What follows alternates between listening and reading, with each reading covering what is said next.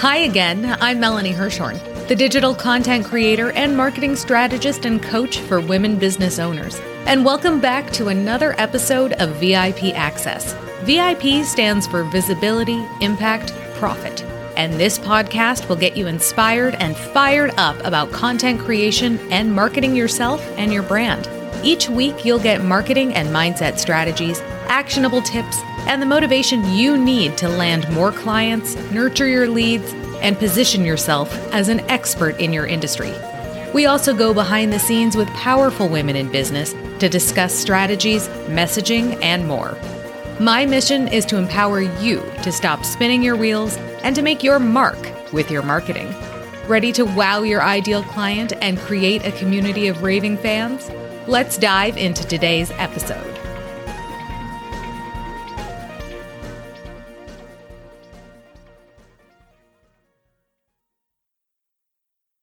Hi, and welcome back to VIP Access. I'm Melanie Hirschhorn. Today, I want to talk about something that you may have heard, and I want to dispel the myth, guys. Email marketing is not dead.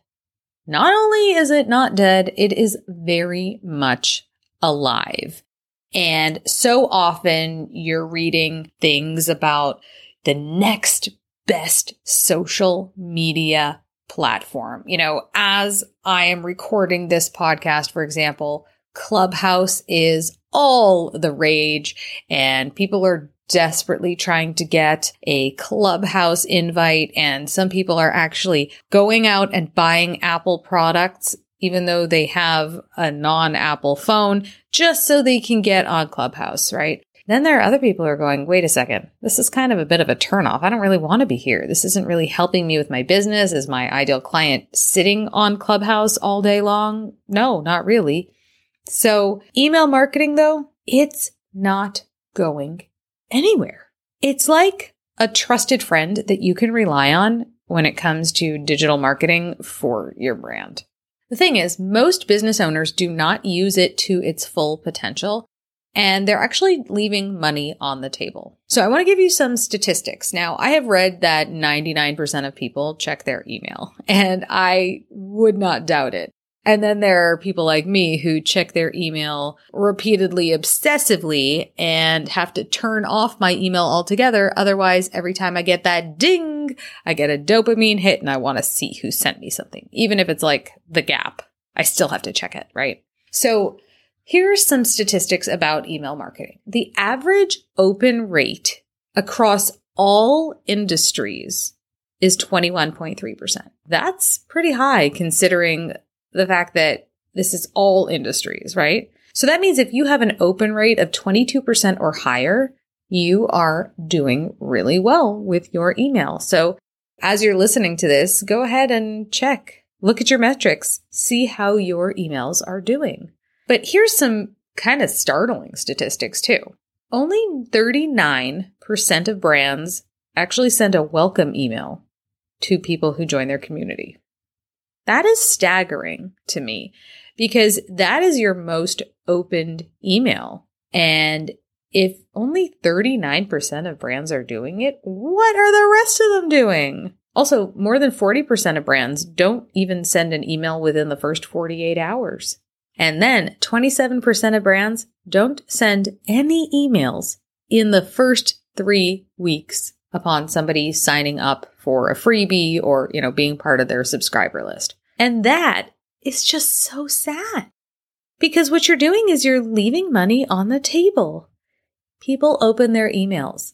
They have signed up for your list for a reason and they want to hear from you, right? They want to hear from you. So go ahead and give the people what they want. Will social media ever replace email marketing? I don't think so. Because when you are doing email marketing, you are not a slave to the algorithm. You don't have an algorithm working against you all the time.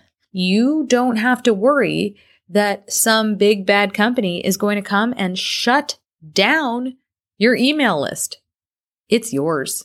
They can't take it away from you.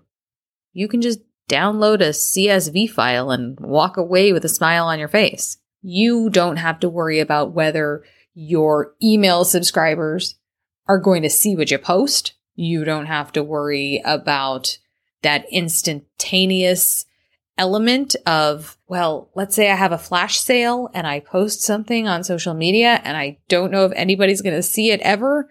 And they certainly aren't going to see it till 3 days after the flash sale's over. No, with your email, you just send that email. And if you have a really good subject line and the people on your list are your ideal clients, chances are they're going to open that email and click. So why email, right? So much of what we hear about as business owners is generating leads, lead gen. It's all about lead gen. And of course, if you're not in business and, people are talking about lead gen, it can be a little bit confusing. For example, my dear sweet husband, who, when I said something about lead gen, said to me, "Who's that?" I said, "No, it's not a person named Jen. It's about lead generation," right? So we talk about lead generation all the time, trying to get more leads and more leads and more leads, right? So you're on social media, you're trying to attract more people. Then what? What do you do with those leads after you attract them? What if they're not seeing your social posts? Well, you nurture them, because so often people get a bunch of leads and then they don't do anything with them. They have basically like a leaky bucket, or as I like to say, a colander. Picture making some spaghetti and then you pour the water through that colander and it all comes out. Well, great. What have you to show for yourself? Not a lot. So email allows you to take that lead generated audience, nurture it. It will warm your audience. It positions you as an expert in your industry. It keeps you top of mind, right? Because what's the first thing that most people do when they wake up in the morning? They check their phone. I'm sure they go on Instagram or on Facebook, but then they check their email. You're guilty of it. I'm guilty of it. And so if you are sending out emails regularly to your audience, you are going to be nurturing them. Think of it as like a big warm hug that you send them. It doesn't have to be buy this now. A nurture email provides value or entertainment or something that they say, "Oh, I really like this person. She gives me things that I need to know. She tells me things. She cares about me. And when I'm ready to hire, I'm going to hire her." And that's ideal. So what's stopping you from sending out emails every week? Maybe you're listening to this and you're like, "I got it. I'm already sending out emails every single week." And if you are, then congratulations, you get a gold star. But if you're not, then you're like most of my clients and the people that I talk to on a daily basis who say, I know I need to send out emails, but I just can't seem to do it. Sometimes it's a fear of not sounding smart enough, or it's the fear of annoying your community by sending out too much stuff to them. Or maybe you were doing it and then you got sidetracked with something else. Maybe there's something going on with your family or something took precedence in your business and then you stopped and now you're like, "Oh, I can't start again." And you're just sitting there stunned. Well, let's dispel this here and now, okay? Number one, you are an expert in your field. You come to your business with a unique perspective that nobody in the entire world has except you. So you are going to sound smart enough because you know what you're talking about. Number two, you're not going to be annoying people. I get an email. I already mentioned The Gap. I get an email from The Gap every single day, and I still haven't unsubscribed because maybe one day I'll want to buy something from The Gap. But that doesn't matter. I'm not annoyed by it. If I was so annoyed, I'd unsubscribe. And you know what? If somebody unsubscribes from you, they're doing you a favor because they are not your ideal client, and you don't need to be sending emails that you work hard to craft to somebody who's not going to appreciate it.